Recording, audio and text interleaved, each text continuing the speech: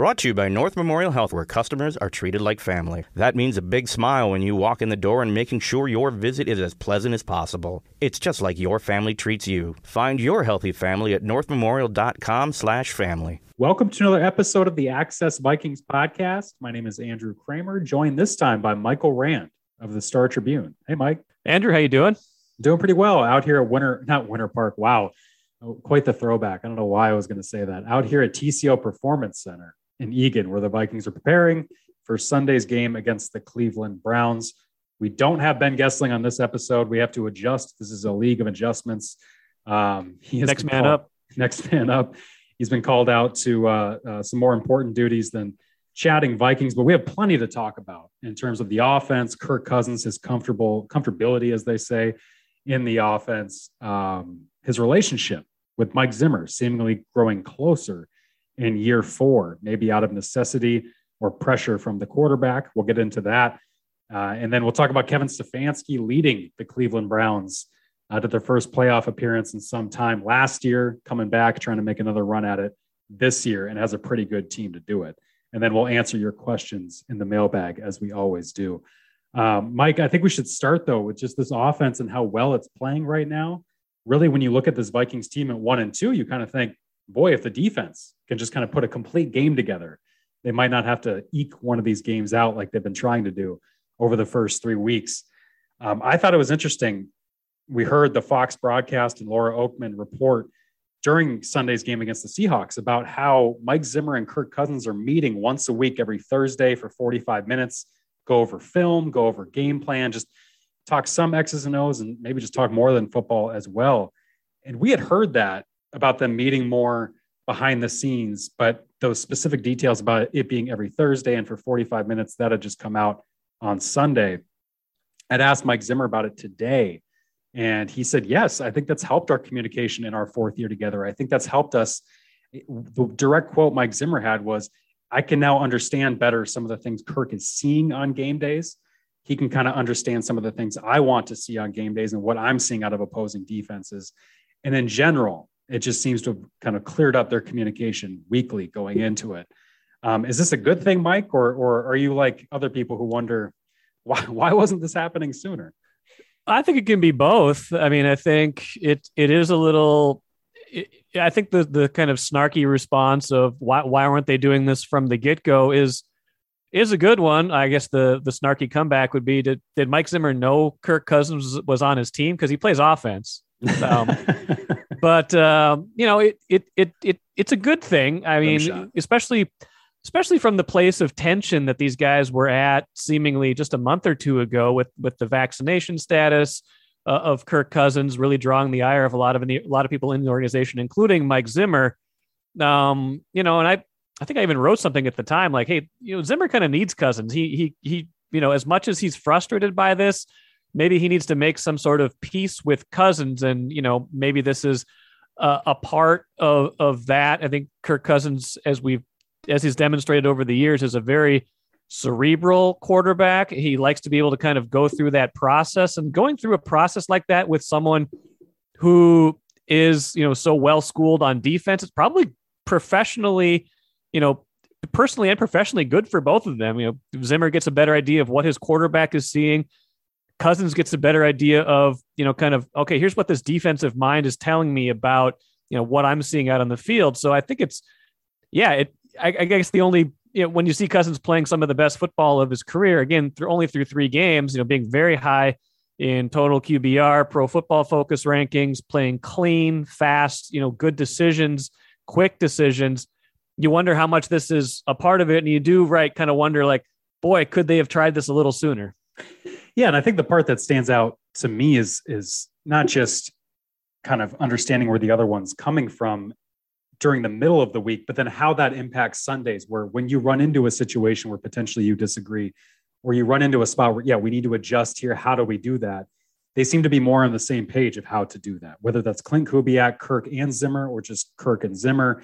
It seems to me that there aren't these diversions of Zimmer going to the podium on Monday or Sunday after the game saying, boy, I really didn't like how we did that, or we didn't run the ball enough, or all the criticisms and shots you've seen him make across the bow at the offense during his tenure here in Minnesota. there's been little reason to do that because they all seem to know and like what they're doing on offense. And I wonder how much those heart-to-hearts are just kind of just spending time together in a meeting room and going over things about the offense and about what Kirk sees and what Zimmer sees, how much that can help them weather some of the storms you're inevitably going to get on Sundays when a defense throws a look at you that you're not used to seeing, which is going to happen and has happened in some of these games already. So I think that's a big part of it too, where you're just not having Zimmer express his opinions after the fact and say, boy, I didn't like that we did this.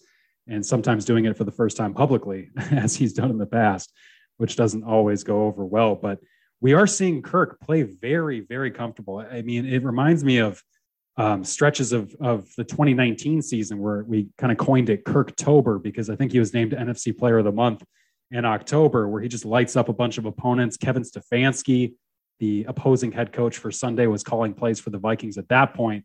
And that to me was the last time that we really saw Kirk, I think, look this good and the offense look this smooth.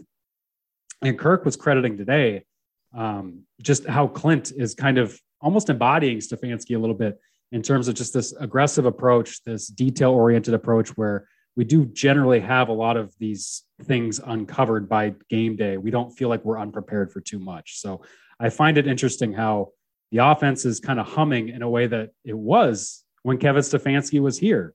What stands out to you, Mike, when you see Kevin Stefanski coming back to US Bank Stadium with a Browns team and a Browns offense that is probably just as good as this Vikings offense is right now? Yeah, I mean, Vikings fans love to have, revisionist history, the loves we lost. I think it goes back to, when Mike Tomlin was here as defensive coordinator and, under Brad Childress in that first year, then he gets hired away and people are like, oh man, would have been nice to have Tomlin around for a couple of years and then, promote him when they got tired of Childress. And, similar things have happened over the years where, talented young coordinators leave and then pop up and do good things with other teams. It was unrealistic to think Stefanski was going to get promoted here after 2019. I mean, they made the playoffs. They won a playoff game. Like if he was going to get a head coaching job that year, it was going to be, somewhere else like Cleveland. It would have been interesting if he hadn't gotten that job that year, had been here in 2020. I wonder what might have happened then. Yeah, I guess I do got to say the playoff win smoothed over a lot of the issues that were plaguing the 2019 team. You remember how 2019 ended. Dalvin Cook wasn't healthy. They lost a really critical game at home to the Packers. I think it might have even been on primetime at US Bank Stadium where Mike Boone had to start at running back. They just got throttled. And there was a lot of talk coming out of that end of that season of, is Mike Zimmer on the hot seat? The ownership group had to come out and Mark Wilf put his name on a statement saying, we believe in Mike Zimmer, Rick Spielman. And then they won that playoff game. And then it's okay, we are headed in the right direction. There were some people in the building I remember talking to at the time in December 2019 who were saying, boy, I wonder if Kevin Stefanski and a George Paton tandem is the way to go as opposed to Zimmer Spielman. And then we see both Stefanski and Paton leave and get head jobs elsewhere soon after that. So there is this thought. It's not just of fans. There is this thought of some people in the building who have been here long enough. They were with George Paton for years here. They were with Kevin Stefanski for years here, who look at that and now say, boy, we could have had some of that here too, as well. Some of that success that we're seeing elsewhere. But when you are 2 plays away from being 3-0, as they tell themselves often enough here at the TCO Performance Center, I guess there's not too much to feel bad about at this point. They do need more from the defense. And we heard from Mike Zimmer. We heard from Michael Pierce, the nose tackle today out here in Eagan, talking about how their run defense is pretty bad against Seattle to start. And then it kind of got easier, obviously, when Seattle abandoned the run. That's not going to happen when Kevin Stefanski, Nick Chubb, Kareem Hunt come walking through that door. I think this is the best offensive line in Cleveland that the Vikings are going to face, certainly before the bye week. And it probably has that case through much of the season in terms of some of the tougher O-lines that they're going to face. So we're going to learn quite a bit just how improved this defense is when it comes to the big bodies they signed to stop the run with Nick Chubb and Kareem Hunt coming in. Yeah, the defense has been pretty underwhelming so far, with the caveat being I thought they adjusted nicely against Seattle. I mean, Seattle put up 17 quick points, and you're thinking, oh, here we go again. This is the narrative. They're going to have to outscore them. And then Seattle, like you said, very bizarrely kind of stopped running the ball. And Chris Carson had been having quite a few large holes and, using his strength, and they were catching them off guard a lot with, going no huddle and keeping keeping some of their smaller defensive pass rushers on the field and, gashing them on early downs for some pretty nice runs. So they made some good adjustments, but you're right. This will be a different type of offense, a little bit more balance, a little bit more, kind of the offense that they used to, kind of what they used to run here. Obviously, if Stefanski is in charge now, and it will be a test. I think this is a pretty good test on both sides of the ball. I don't think Cleveland is great on either side of the ball, but I think they're good on both sides of the ball, and their special teams is pretty good too. So if you add that up, probably the most well-rounded team they've played so far. Yeah, and they're scoring. The Browns are 28, I think it's like 28 and a half points a game heading into this one, and their quarterback has thrown 2 touchdowns. Yeah, so they're not unleashing Baker Mayfield. They're trying to kind of game manager him for a little bit, which is interesting because that's not really what you think of as his style, but it's been enough to win, to win a couple so far. Yeah, they just haven't needed him. You look at this offense in Cleveland, it's a top 5 red zone offense in part because of how well they run the ball. Once they get inside an opponent's 20, they are handing the ball off more often than not because they trust that offensive line. They trust Nick Chubb and Kareem Hunt. You might think of Nick Chubb as the goal line back. Kareem Hunt's just as good at that in terms of his skill set and his ability to just be elusive. He's got a little bit of Dalvin Cook to him almost in that front, more so than Nick Chubb. And so they got 2 backs that can really hurt you in very, very different ways.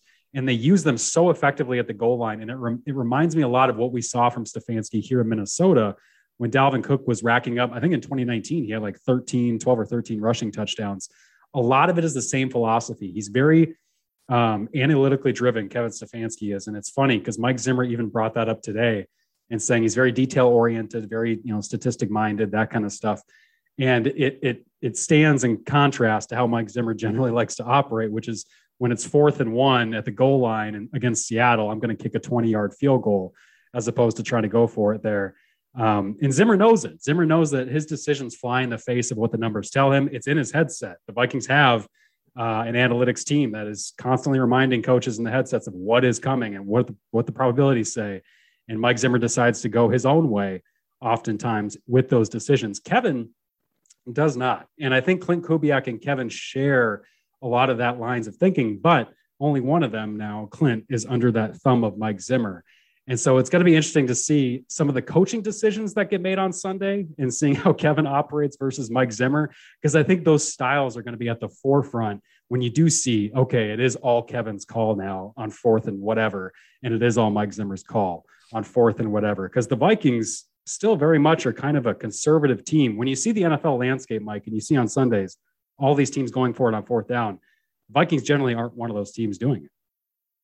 No, they're not. I think they kind of edged a little bit, towards more of kind of a middle of the pack team in that in recent years, as they've kind of embraced, the idea that the NFL is becoming less maybe about field position all the time and more about keeping the ball away from these really good offenses that, gaining 30, 40 yards sometimes on a punt isn't all that meaningful if another team's just going to get it all back in 2 minutes. If you have a 4th and 3, you might be better off going for it from midfield than trying to pin a team deep, things like that.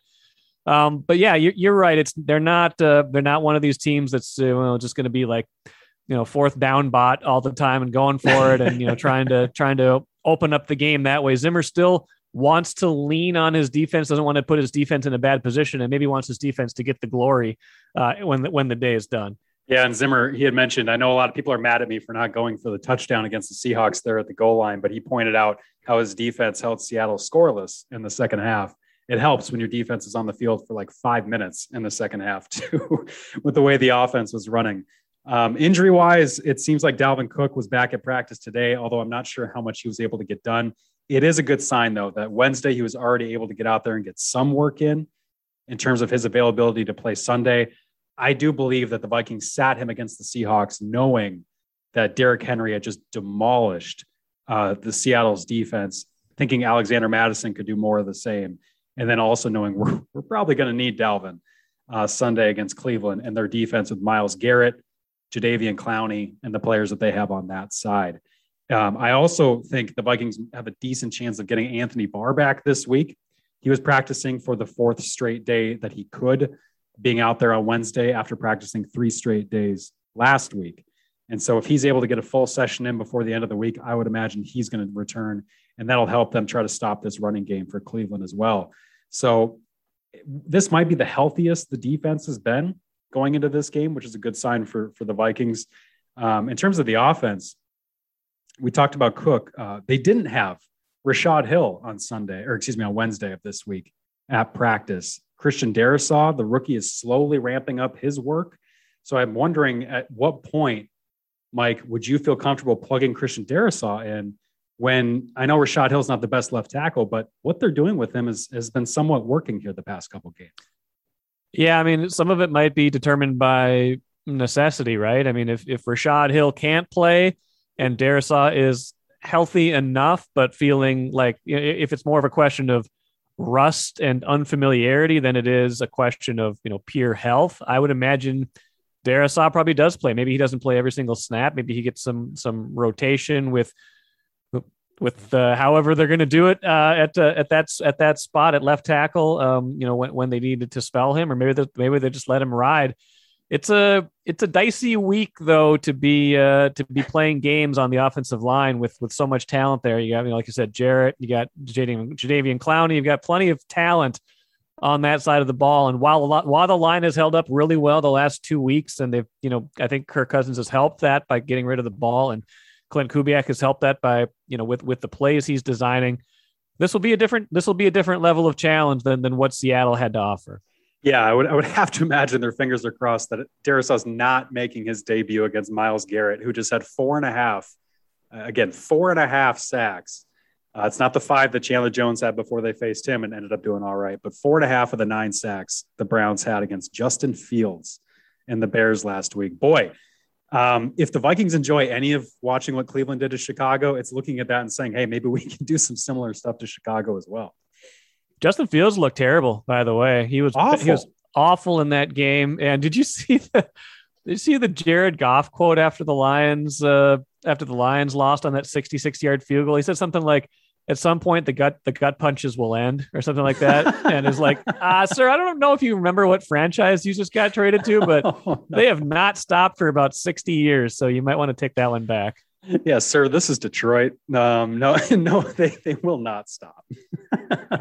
The gut punches will continue until everybody is satisfied. Yeah, that's what Barry Sanders said at some point. That's what Calvin Johnson said. That's what Matthew Stafford said. And you, sir, no Calvin Johnson, Barry Sanders, or Matthew Stafford. By the way, your Stafford take from the start of the year looking very, very good. He's been great so far. I honestly like Matthew Stafford so much, just watching him so closely in the NFC North. But I think part of why I was so bullish, and I'm far from alone, I think I'm in the majority of people who thought Stafford and McVay together is going to be a Super Bowl contending team, because you look at that Rams roster and it's just loaded. It's loaded on offense. It's loaded on defense. It stinks that they don't have Cam Akers in that backfield. But when you have Aaron Donald, Jalen Ramsey, and a lot of those defenders are playing right now, and then just how smart Sean McVay is. To me, it was Stafford finally having a coach that could meet him halfway, that could just basically, it wasn't Stafford having to overcome his defense, having to overcome his coaching. Everything he had to do in Detroit was just overcoming all the crud around him. He's looked phenomenal. And so that's going to be a fun trip to Minnesota, I'm sure, or for the Vikings to have to try and stop that, because I think the Rams come to US Bank Stadium in December. So that's going to be a tough one. But anyway, yeah, I think the gut punches are not going to stop for Detroit. No. Mike Zimmer had to have loved what he saw from Justin Fields in Chicago, and from Matt Nagy having no idea how to game plan for his own rookie quarterback was phenomenal. But yeah, Cleveland pass rush, it's going to be hard to stop. I think this defensive line for Cleveland is going to be one of the tougher ones too, but the real challenge is going to be that Cleveland O-line and trying to figure out how to slow down that freight train of a rushing attack they've got with the Browns and Kevin Stefanski. It's going to be interesting to see too, when you look at the Vikings offense trying to stay going, how sustainable do you think it is that Kirk Cousins has continued to play turnover free Because as he'll remind you, as Mike Zimmer will remind you, a lot of this stuff is just luck. And sometimes you just do for bad luck. So when you see his kind of turnover-free play, I guess, how much are you clenching just waiting for the bad play to come? You generally are. I mean, he had, 13 interceptions last year. He's fumbled plenty. He could have lost a fumble last week. The ball bounced right back to him on one of those later drives where I think they got a field goal.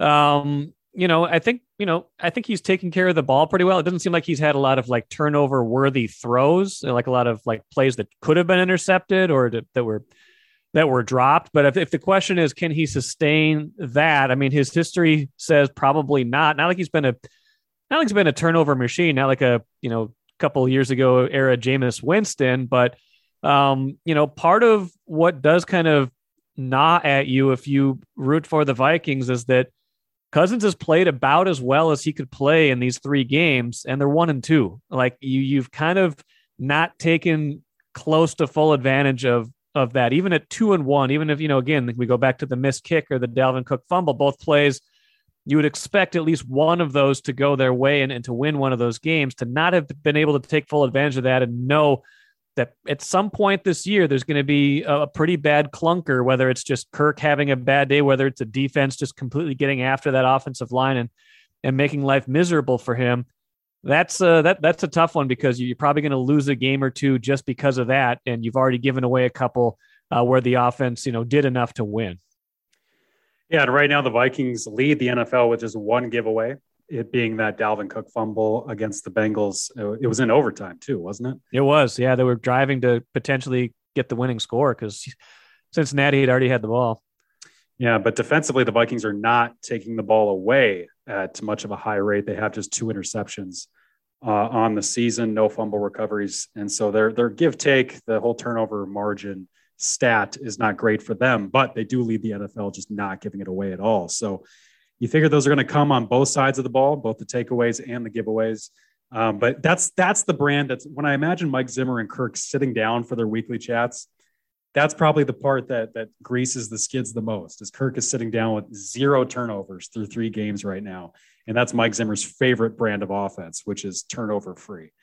So I can't imagine too much is upsetting him right now with the way this offense is rolling.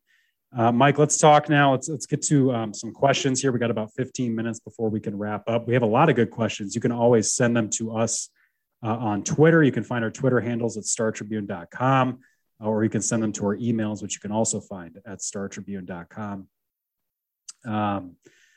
We got a question here. I want to start with this one from Kurt because we had talked about injuries, Barr and Darrisaw. He wants to know, why didn't we put Anthony Barr and Christian Darrisaw on injured reserve at the beginning of the season so they weren't taking up roster spots? And Kurt's obviously talking about the fact that these guys have been out for more than 3 weeks and you can return off injured reserve after 3 weeks. It's because they wanted them practicing. That's honestly the biggest reason. Like, even though they went into the season knowing probably that Christian Darrisaw was not going to be ready by that Seattle game by week 3, they couldn't have him practice. When you get put on IR, the NFL rule is you need to be out for 3 weeks. And that means not just out of games, that means out of practice. And then after that 3-week period, you can be activated to return to practice. So this is the 4th straight week Christian Darrisaw is practicing. He would be in his first week had he been put on IR. That is a 3-week difference that NFL coaches will tell you is huge. It's 3 weeks of being out there with the team, 3 weeks of doing the drills, the technique, 3 weeks of hearing the language of your teammates and the adjustments, everything, all the little stuff that goes into it. That is huge. And with Anthony Barr, it's the same thing. With the knee issue he's got going on, there's no way he would have been able to go out on the field and have a limited practice if he were on injured reserve. So to me, it was all about practices. They were willing to eat that roster spot to get those guys on the field and then feel better about returning them to the field, to the game field, once they were healthy enough to do so. So that's an easy one we could start off with. Yeah, especially Darrisaw. I mean, he's a guy, rookie left tackle. He's going to need reps. So if you put him on IR and he's back at practice, he's certainly not anywhere near ready to play at this point if he hasn't even practiced as a rookie and has missed all this time leading up to it. Now that he's had 3 weeks under his belt, that's not a lot. That's, it's not even like a full, not even close to a full off season, but it probably puts him on schedule to play much sooner than he would have been if he had been an IR. Yeah. Mike, I want to get your thoughts on this one. Joel wants to know, did something transpire between Zimmer and Kirk Cousins for Zimmer to change his tune? He typically isn't one to hand out compliments, but he has had quite nice things to say about Kirk in the last 3 weeks compared to the beginning of training camp. Mike, what do you think? I think the thing that transpired is Kirk Cousins has been playing really well. I mean, it might be as simple as that. And again, we talk a lot about the communication between the two, that these film sessions, I think that certainly has helped. It's probably helps that when they have these sessions, Cousins looks good and he's played well. And, there's some good film to look at and some good stuff to look forward to. But I honestly would probably think the biggest thing is,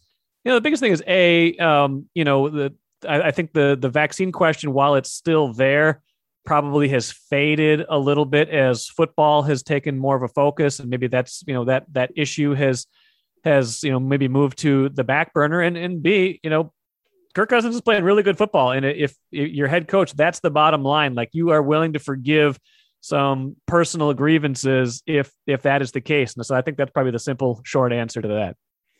Yeah, to me, it comes down to precisely that. There's few things to nitpick with Kirk Cousins' game. I mean, they talk about the red zone offense settling for field goals instead of touchdowns. Like, there are small things, but when you're avoiding the landmine issues with Mike Zimmer and the offense, turnovers is the biggest one to me. And with Kirk playing turnover-free football, putting up as many points as they've put up, I don't think anything has to happen behind the scenes for Zimmer to praise his quarterback. We've heard Zimmer praise Kirk before when he's winning NFC Player of the Month against Lions and Eagles and whatever teams it was that he was beating up on in 2019 when he was doing that. So this is different. I think last year when they were putting up all those yards and points, Mike Zimmer had a worthwhile counter to that. And he would say, well, it's because we're playing bad defense and the guy's facing prevent defense the entire second half.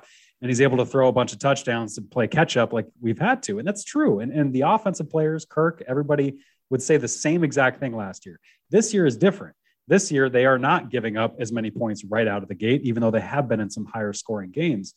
The offense is producing right away. You have 3 touchdown drives without having to have a third down. Was that in Arizona? I think it was. Like, that was phenomenal. That's stuff that anybody is going to be able to see, certainly Mike Zimmer. So I think that it just comes down to his play on the field. Nick wants to know, how is the Vikings offensive line going to hold up against the Browns defense? And then along those lines, he wants to know, is Kirk going to be able to maintain his great streak under pressure? That's a good question. Can't remember who it was. I think it was Dalvin. Dalvin Cook compared that third down throw that Kirk made to KJ Osborne with the pressure in his face at the very end of the Seahawks game. He compared that to Kyler Murray's fourth down throw at the end of that game, where Kyler was backing up against the blitz and just chucks this thing up. We are seeing Kirk play so comfortable, even under pressure, in a way that I am not used to seeing. What do you think about that, Mike? Yeah, I think it's with Kirk Cousins, the question has generally been about consistency and sustainability. Like, when you do something good for a few games, can you turn that into 6 games? Can you turn that into 8 games? Can you turn that into a whole season where you're playing at a high level where, there's going to be some minor ups and downs, but that there's this kind of like consistency where what you're going to get day in and day out. I think the cop-out answer to that question is I don't think we know yet. I think he's been tested a little bit. I don't think they've played okay defenses, but I think Cleveland and, again, some of these other teams they're going to face later in the year, the Rams, some of these other teams they're going to face as the year wears on will certainly provide a fuller picture to that. And the answer generally in the past has been no, not like he doesn't bounce back again then from that and play well at other stretches, but that there have been times where you can fluster him, you can get him into a game where all of a sudden he just doesn't look like anything close to the best version of himself. And the offense basically has no chance to go anywhere. You can't move the ball. You're predictable. And then the pass rush can tee off on you. So we've yet to see a game like that yet. So that maybe gives you some level of encouragement that it could be sustained, but I think we need to see more before we're convinced that we're not going to see it at all. Yeah, we're seeing Kirk right now, and a lot of his play against pressure is him anticipating some of this too, because there are many times we're seeing him. It just looks like he's clear-headed. He knows where the blitz is coming from. He's identifying it beforehand. He's knowing if if his protection is unable to pick everybody up, he knows I'm going to have a free runner this way. I need to get the ball out on time. That has not always been the case with him. And part of that is Garrett Bradbury and their work together, identifying the defensive front certainly better than they did in the opener in Cincinnati. That was not a good start for them on that front. But in the 2 games since, it seems like Kirk has been unfazed and just kind of knowing what's coming and what the defense is giving him. And I think that's a credit to their preparation and just Kirk's clear-headedness in the moment of knowing these things. Because like I said, we have not always seen that from Kirk. So that's going to be the big thing is, are they going to be as well prepared for Cleveland as they have been for both Seattle and Arizona these past 2 weeks? And then as far as how's the O-line going to hold up against the Browns, I mean, they're just going to have to treat Myles Garrett like they did Chandler Jones. When you go back and watch that Cardinals game, whenever Chandler Jones is lined up across left tackle, you saw a lot of chips. You saw the running back help, tight end help in protection. You saw a lot of quick passes when they weren't helping. Anytime you didn't have any help assigned, generally, you had Kirk Cousins getting that ball out very quick and not asking Rashad Hill to block Chandler Jones one-on-one for more than 2 or 3 seconds. And so I imagine you're going to want the same thing against Myles Garrett, a guy, like we mentioned, who just had 4.5 sacks against Justin Fields in Chicago. Clear eyes, full heart. You like that? Is that how we do it? That's right. Can't lose, as they say. Can't lose. Steven's got a good question. He says, you're the Vikings GM. You get 1 mulligan from last off season. He wants to know, how do you use it? If you could just wipe away one decision the Vikings made last off season, and if you're the GM and you get to do that, which one would you redo? That's a good question. I don't know if we're going to fully know the answer to that. It is probably 3 weeks is maybe a little too soon to answer that question. I think I got one. What do you got? I would have let Anthony Barr walk. Okay. And this is 100% hindsight, because you had just signed Nick Vigil. You have no idea if the guy's going to come in and play the way he does. So I'm not saying that they should have known this, but Nick Vigil's played very well. They gave him one of the game balls after the Seahawks game. He obviously had the pick 6 in Arizona. He has played very well in a coverage nickel linebacker spot where basically they need him to play for Anthony Barr. When they're in their base, Nick Vigil plays that old Chad Greenway Kendricks role where it's weak side, and then their strong side backer has been Blake Lynch. That's where they suffer the most without Anthony. But you're in your nickel the most anyway. You're in your pass defense the most anyway. So if Nick has played the way he has, I would have saved that money, let Anthony Barr walk, and maybe spent some more of that money in your O-line. When you're going after a guy like Joe Thuney, you're going after one of these top offensive linemen, you couldn't afford to do it because you knew you needed all this money for the defensive tackle spots or the corners or whatever. If you could have had some of that extra money from your linebacker spot, maybe allocated that to a guard or something, that might have helped them a little bit. But that is such a level of hindsight that I would never have expected them to have, because it would have presumed that you would have thought Nick Vigil would have played as well as he did. Yeah, and that's probably was leading me to where I was naturally going to go anyway, which was I still wanted them to do more to upgrade that offensive line, whether it was just like one more veteran to make you to give you a little bit more security on the interior of that line. Now, I think the line's played pretty well the last couple of weeks, so maybe they're finding something there. Maybe they're figuring out how to work with this group and how to maximize whatever benefits they can get from it. But I do wonder, as the year wears on, if they're going to regret trusting so much youth and trusting so little experience on the offensive line, especially, learning the lessons they did last year with how inexperienced those corners were. I do remember after they missed out on Joe Thuney, because that was the Chiefs, it was the former Patriots guard who signed with the Chiefs for just a ton of money. And I'm not saying the Vikings would have even come close to what he ended up getting from Kansas City, but I remember talking to somebody in the building after that and saying they were just frustrated. And they go, boy, look at what Tom Brady did all the time, giving up all that money back to his franchise so they could sign talent. Just imagine if we had a guy that could do that or something, basically blaming Kirk for not signing Joe Thuney, which that's a little much. It's a little bit of a stretch, but I get where they're coming from, because they are stuck with that gigantic, exorbitant figure that does prevent them from allocating a ton of else money on the offense. And maybe that forces them to lean young on offense a little bit. All right, Mike, let's end with the chicken fingers statement, because it's a good question. I shouldn't even call it a statement. It's a good question. Do you have it pulled up in front? I do, yeah. Can you please explain how each week's defensive game plan is developed? Is it 50-50 Mike and Adam Zimmer, or is it mostly Adam and Mike just provides oversight? Sunday's halftime adjustments felt like when I let my kids take the first crack at their math homework, but then I correct it all. He's obviously referring to the fact that I think Chris Carson ran wild. He had like 70 yards on 10 carries in the first half, and then they shut him down after that. That's a good question about like how is the defensive game plan developed, because this is still very much Mike Zimmer's defense. There's a reason Andre Patterson's title calls him co-head coach as well as co-defensive coordinator. Andre Patterson has so much influence in their game plan in terms of the run fits, in terms of how they scheme that stuff up for an opposing running game. So when you're asking ahead of the Browns week, how's this game plan being developed? Andre Patterson has a huge involvement. It's basically Zimmer and Andre Patterson, Mike Zimmer, that is. Adam Zimmer's specialty is linebackers. He's been working more with the secondary and the defensive backs. I would say this is more even when we're talking fronts. It's more Paul Gunther, Mike Zimmer, Andre Patterson. Those are the three, I think, that kind of form the brain trust on that front.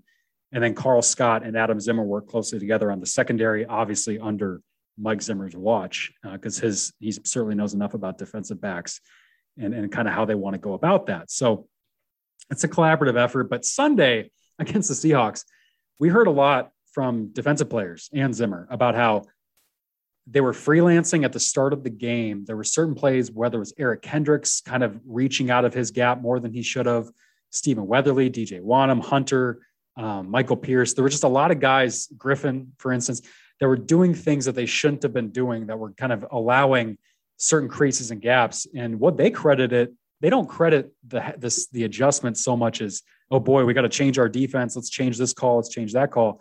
The coaches and the players have said, we just kind of settled down and started playing the calls that we should have been playing in the first half, just playing them more accurately, playing them more disciplined, playing them more the way they should have been carried out. And I found that interesting because Andre Patterson mentioned a lot of these guys were just kind of desperate for a win and were doing a lot of extra stuff, going kind of, again, beyond their responsibilities and assignments. And I think that led to a lot of their issues in the first half, specifically when it came to the running game. I do believe they still have an issue in the secondary in terms of just not getting beat one-on-one. You saw Bashaud Breeland get beat one-on-one too frequently. You saw Xavier Woods miss tackles. You saw Patrick Peterson get beat by DK Metcalf out of the gate on one of the routes. That's a problem that when you face a more prolific passing game, I'm looking at Aaron Rodgers, I'm looking at Justin Herbert, I'm looking at some of these Dak Prescott, some of these quarterbacks you're going to be facing pretty soon. That's a bigger problem to me and not just the run stuff that you saw on Sunday. Are you telling me that Zimmer didn't give up play calling duties like he was allegedly contemplating? He did not. He absolutely did not. He's still calling plays. He's called every play to my knowledge for the Vikings so far. It's funny because he does this every summer. He's like, gosh, I should pay more attention to the offense. I should. And I think his way of doing that now is sitting down with Kirk in the middle of the week, as opposed to, sitting with Clint Kubiak in the middle of a game and talking through his play calls and stuff like that. They've leaned a lot on Kennedy Polamalu, the running backs coach, Phil Rauscher, the line coach. They've leaned a lot on these assistants to kind of help Clint along, because Clint's a 34-year-old first-time play caller. Like he needs to kind of be brought through this in a team effort too, in his first time through it. So it's been more of those guys. And I think Zimmer's been much more of still that same defensive coordinator who tries to oversee the whole team sometimes. So it'll be interesting to see Sunday when he sees Kevin Stefanski walking through that door. So we'll be breaking it down for you guys right after the game from US Bank Stadium. Ben Gessling should be back with us there. I think Chip Scoggins will be with us as well. You can check out all of our work at StarTribune.com, and please check out this podcast right after the Vikings-Browns game. Maybe you should get off the podcast.